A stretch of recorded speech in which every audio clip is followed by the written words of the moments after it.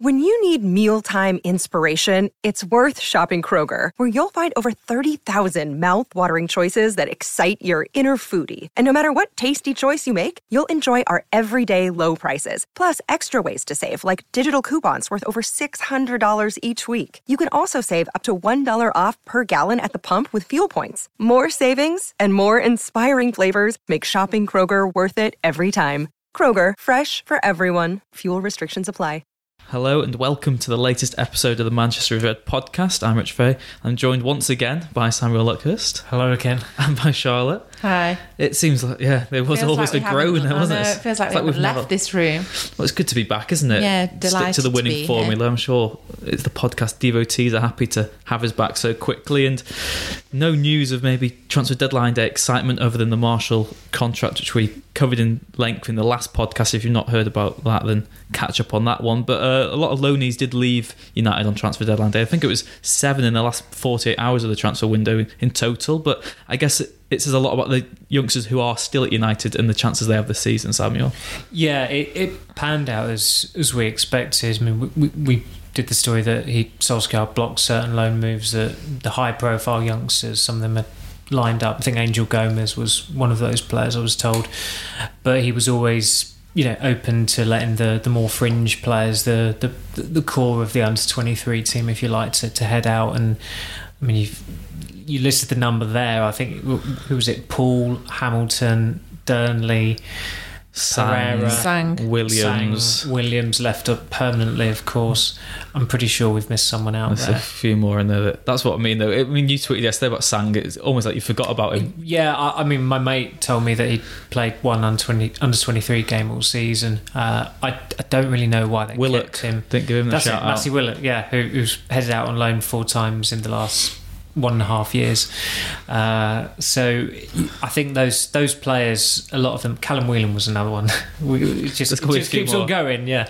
So it's easy to name the ones who was there, isn't it? I guess. Yeah. That you've got you've got probably an 11 of loanees really at the moment. Pereira, did we mention him? Pereira was mentioned. Cameron Borthwick-Jackson actually was pulling into Carrington as I was pulling out today, but I think he's still on loan at. He's in Scotland, isn't he? I thought he was in Scotland. Is he? No, I think it's Scunthorpe, isn't he? Oh, sorry. Maybe we could do some geography lessons, but yeah, I'm not very good at geography, to be fair. Add that to the things I can't do. I've had the pleasure of in the way day to Scunthorpe, and it definitely wasn't in Scotland. Have you? I've never been to Scotland in my life. Isn't it near Grimsby? Have I made that up? Yes. It is very close. 1 point for me in the Derby match. in the no quiz. Cameron Borthwick-Jackson is still at Scunthorpe. Right, not in Scotland. He must have been checking him for whatever reason. But these players, they know that they've not got a future at United. A lot of them are out of contract in the summer. I think Willock is, Durnley and Whelan, I'm pretty sure are, because they were offered extensions last year. What I was told is that the club have been quite good and that they were, in certain arrangements, they were prepared to pay the player the remainder of his wage until the end of the season, just as a gesture of goodwill. But whether, with the exception of Roshan Williams, where they're all loan deals, they didn't need to do that. In Matty Willock's case, I was told he was pretty much offered to every League One club, and unfortunately none of them were interested in him, and he's ended up at League Two Crawley. I think his family were pretty keen to get him to a League One club, but so it's quite galling. But those are the dilemmas you have when you're a young player and you're at a big club, but time has passed you by. And as far as United are concerned, the main, the standout prospects now are Chong, Gomez, Greenwood, Garner, Leo Connor maybe is another one, and beyond that it's the really, you're looking at the other 17-year-olds and the 16-year-olds. Ethan Laird was one, wasn't he? Ethan Laird was mentioned by Solskjaer last week as well. I think it should be good for the younger lads, like the ones who have been in the under-18s, the ones that won the league and they've impressed at that level. They can now try and step up a level to the under-23, because watching the under-23s recently has just been dull, hasn't it? I've got a treat of that tonight. I'm not going to know half the players, which could be... But hopefully it'll be an exciting game, because if they're young lads that haven't had the chance to play in that league before, they've got a point to prove, and there's a few months to the end of the season, and they can show what they can do now. These older lads that don't really have a future at United have gone for now. Yeah, I remember speaking to Sprazier earlier in the year, and he said that even at youth level, the youth league was more important than Premier League 2 and get promoted again. But it is glaring that United are in the second division. They're about fourth, I think, or fifth. And they really need to get promoted so that they're testing themselves against. Do you find it strange they've let so many players go? I mean, Roshan Williams and Poole have been that staple of the centre defensive partnership all season. They've both left. I think from their perspective, player development is always the priority, and they're realistic about that. I think as far as they're concerned, the winter is very much like the summer in terms of the player turnover, if not more drastic. There were a few players that went last season, not as much this season, but I think United have always pride themselves on putting player development first. So I can't remember who said it, but it might have been Paul McGuinness years ago, said that they played some youth game at Crewe and were beaten by Crewe, but they tried to play football in a certain way, whereas Crewe were just hanging on for a win, and he was of the mindset that those Crewe players won't develop as well as the United ones will, because it's just all about the result, whereas I think United, they look beyond the result. But of course, results are really important. 3 years ago, they had that shocking run of, was it 10 defeats in a row, I think, at under 18 level, where questions were justifiably being asked at the academy because it was being co-run at the time by the club secretary and the technical director. That was before Nicky Butt came in. So I think Butts said himself the UEFA Youth League is something they really want to win. The Youth Cup unfortunately went out the window for them. They just got complacent. They got things wrong in that Brighton tie. So I mean, I remember I think it was about 8 years ago now, nearly, United playing a reserves game at Blackpool, and it was pretty much half. This was when Blackpool were in the Premier League, and half the Blackpool team had played, maybe more than half the team had played in the Premier League that season. Charlie Adam had come back from an injury. He was playing. The pitch wasn't in great condition, as it often is at Bloomfield Road. Bebe was on the bench. I think United had to have Alan Fettis, the goalkeeping coach, on the bench because there was a late injury. That's when reserve football can be fun. But under Mourinho, it's not been fun because he's said first team players don't drop down to it. The training's intense enough at first team level.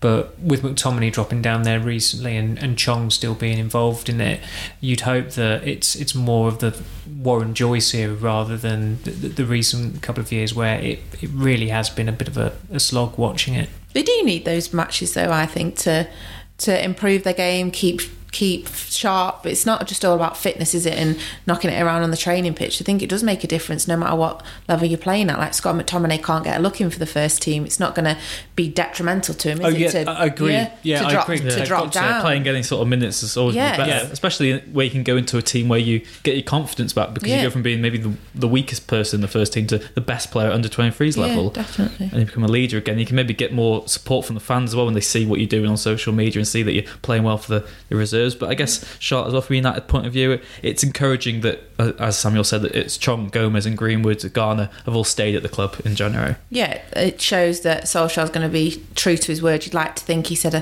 think that they'll all get some minutes before the end of the season, although he did say, sort of made it out that he'd get the minutes when it didn't matter if they lost or not. It's still got to be circumstantial, isn't it? There's no. But it's good for them, even if they don't get to make their debuts. It's good for them to be in and amongst the first team and the calibre of players that they're training with. That's going to help them progress on the training pitch, and then they can take that into the 23s and go on from there. Yeah, it's just as important. I can't remember who said it. I think maybe even Sprazier said it as well, that it's not just about people getting called up to the first team and playing. It is just about going maybe on an away day, being part of the first team squad, getting into that ritual. That's just as important.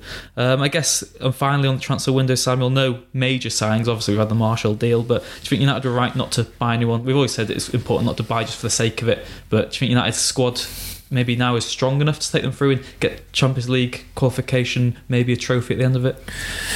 I think it is by virtue of a number of things. Arsenal are fourth at the moment, which is just, wow.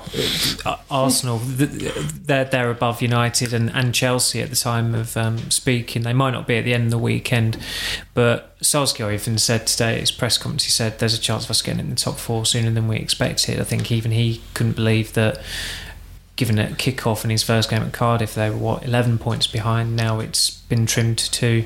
Even with the draw against Burnley, they've made up some ground on that spot.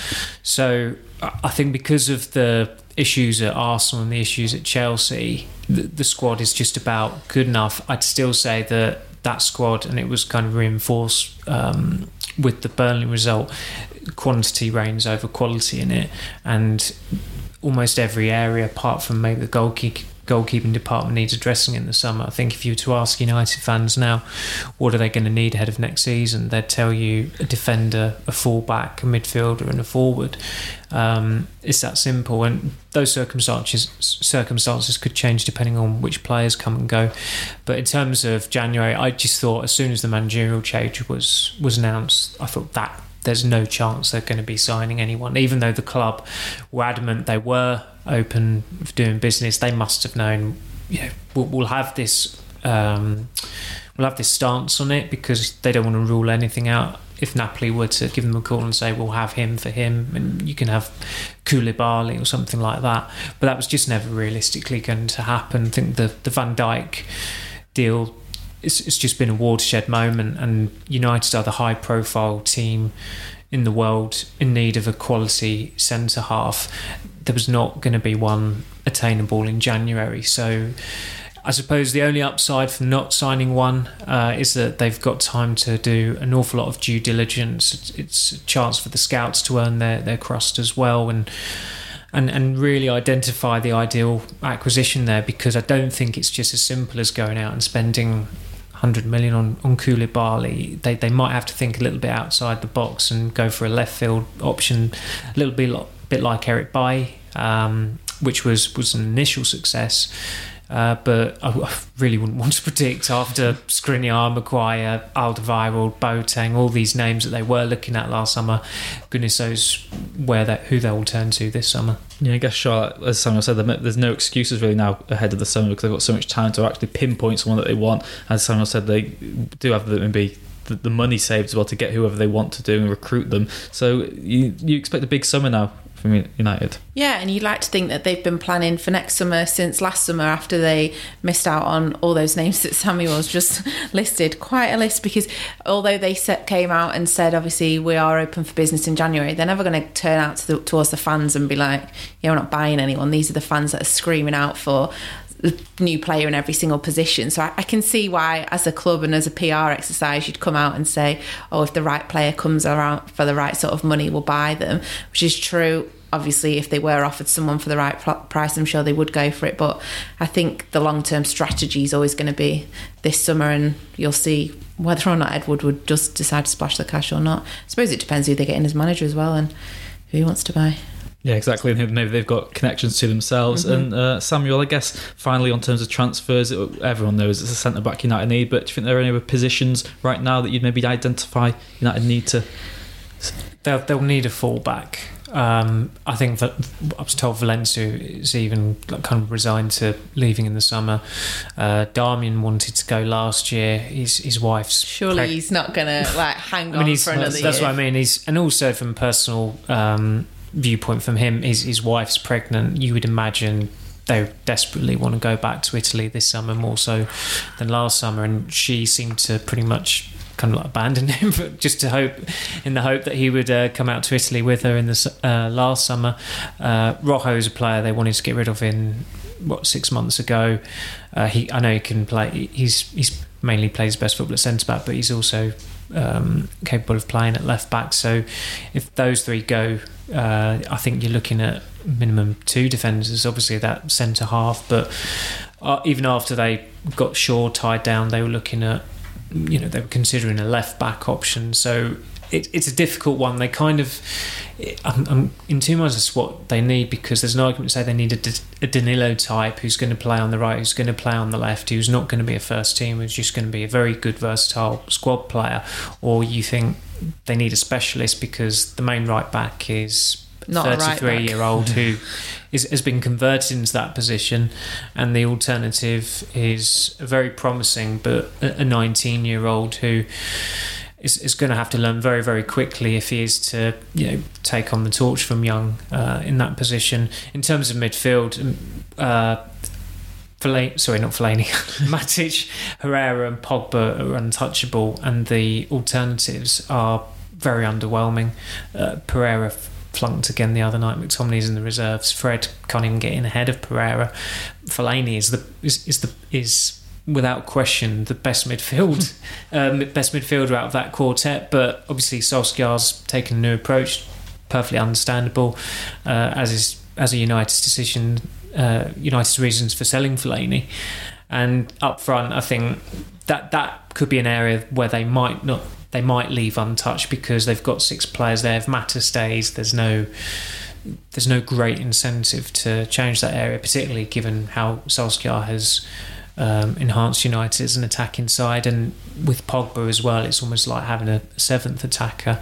But it was interesting seeing the decrease. I think it was the first time since 2012 where the spending had dropped in January, and that's been very much in keeping over the last 6 months. There was an initial bounce to the Neymar deal, and of course last January there's an awful lot of spending going on, but it has calmed down an awful lot. The summer was pretty underwhelming. I think there were only a couple of clubs who were really spending big. Liverpool wanted to because they want to win the league. Chelsea had to because mainly Courtois left, but most of the clubs have been reluctant to go with the market inflation, and I don't think any fans of the top 6 clubs in the Premier League realistically thought that they would spend big this month. Chelsea have signed Pulisic, but that's a player who's coming in the summer. Yeah, sure. I guess one name that Sam will touch on there is Juan Mata. Would you yourself offer him a new deal at the club, or do you think he's a player who maybe he contributed as much as he can to United? I think he's a useful player to have in your squad, but we've seen that in the attacking formations that Solskjaer's been playing, I won't put him in my first 11 every week. I just don't think he's as quick as the other options, that Jesse Lingard, Marcus Rashford, Anthony Martial. You need them all to be on the same level of pace, or one's going to get left behind when they're on the counter. So yeah, I'd give him another year. Everyone loves Juan, don't they? Well, especially me. We'll add you to the board of directors soon, Charlotte, don't worry. Last season, Juan Mata had a good game at Leicester away, Samuel. It's another tricky test this weekend. Arguably, you would say Leicester away is a much trickier prospect than Burnley at home. Can you see it as another banana skin for United? Yes. Leicester have, over the last, 6 weeks, they've drawn with Liverpool, beaten City, beaten Chelsea. They seem to really get themselves up for the top 6 teams at the moment, but that Jekyll and Hyde thing about them is that I think they said, the commentator said during the Liverpool game, it's the 4th game running where they've conceded in the first 10 or 15 minutes, and the fans, or the majority of the fans, it seems, don't want Claude Puel managing them anymore either, which I can understand, because Simon Peach knows from his Southampton experience how soul-destroying it can be to have Claude Puel as the manager. But I was just looking at their team at Liverpool the other night. It's still quite impressive. I know some of the players can be quite erratic, but I thought Maddison was very good at the start of the season, and it's got potential to be a very good number 10 in the Premier League, even though he has tailed off a little bit since then. Vardy's always a threat, and they've got just generally some good players in that squad. They're easily a top half side. I don't think they're any more than that. I'm not too sure what their fans want in terms of expectations. They're not going to see another year like 2015, 2016 again.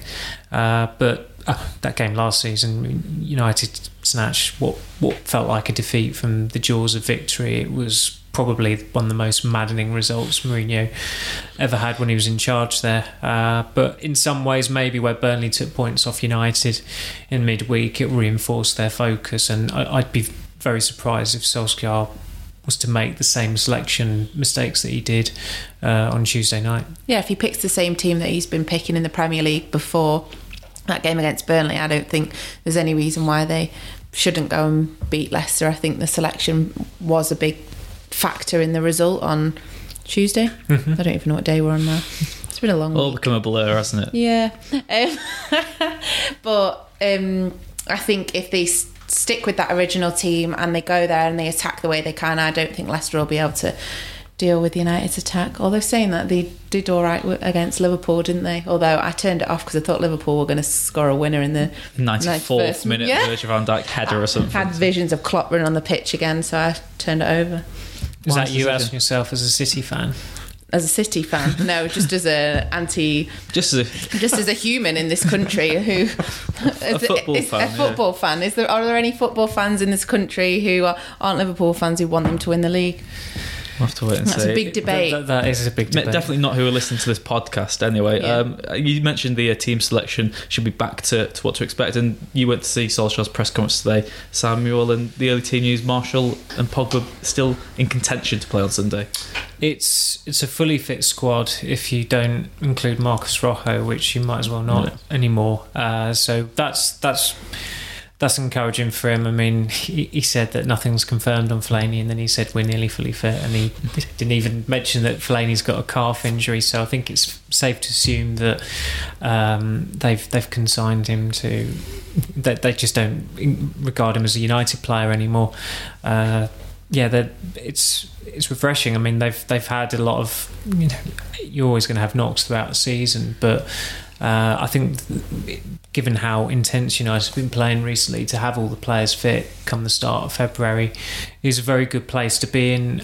He's not really got what I'd say in midweek would be selection dilemmas. I still think if you look at that squad, there are possibly 16 players who he can genuinely trust who are going to come in and do well for him, but there are certain players that you just even be uncertain about taking as part of your travelling squad, because either they should have gone already or it's pretty clear that their futures lie elsewhere. Charlotte, you've already made it clear that you're confident ahead of Sunday. The optimism's back, and like you said, negative Nancy this week. Do you think the only chance of United slipping up is if Solskjaer rotates again with a squad? Yeah, I don't think he should play the same team that he played against Burnley. I think they were lacking in pace, and that's what's got them the wins since Solskjaer took over, that attacking threat that you've seen. But so I think if he goes back, Herrera needs to come back in definitely. Jesse Lingard, Anthony Martial. I think, I'm not saying it's going to be easy for them, but I think they'll win again. You've heard it here first. Confirmed. We'll be back early next week to dissect what went wrong and why Charlotte. Podcast. Yeah, I'm here next week. Well, that's a treat for the podcast listeners. Yeah. So if you want one that's bearable next week, you can get it. We shall be back. But thank you, Samuel. Thank you, Charlotte. Thank you. We're like family. See you every day, and we have a nice chat. Thank you very much for listening to the podcast. Please subscribe if you haven't already, and join us again next week where we will review that game against Leicester and look ahead to United's upcoming fixtures, and the Champions League is on the horizon as well. So I'm sure that will take up a lot of our discussion. Thank you very much, and join us again next week.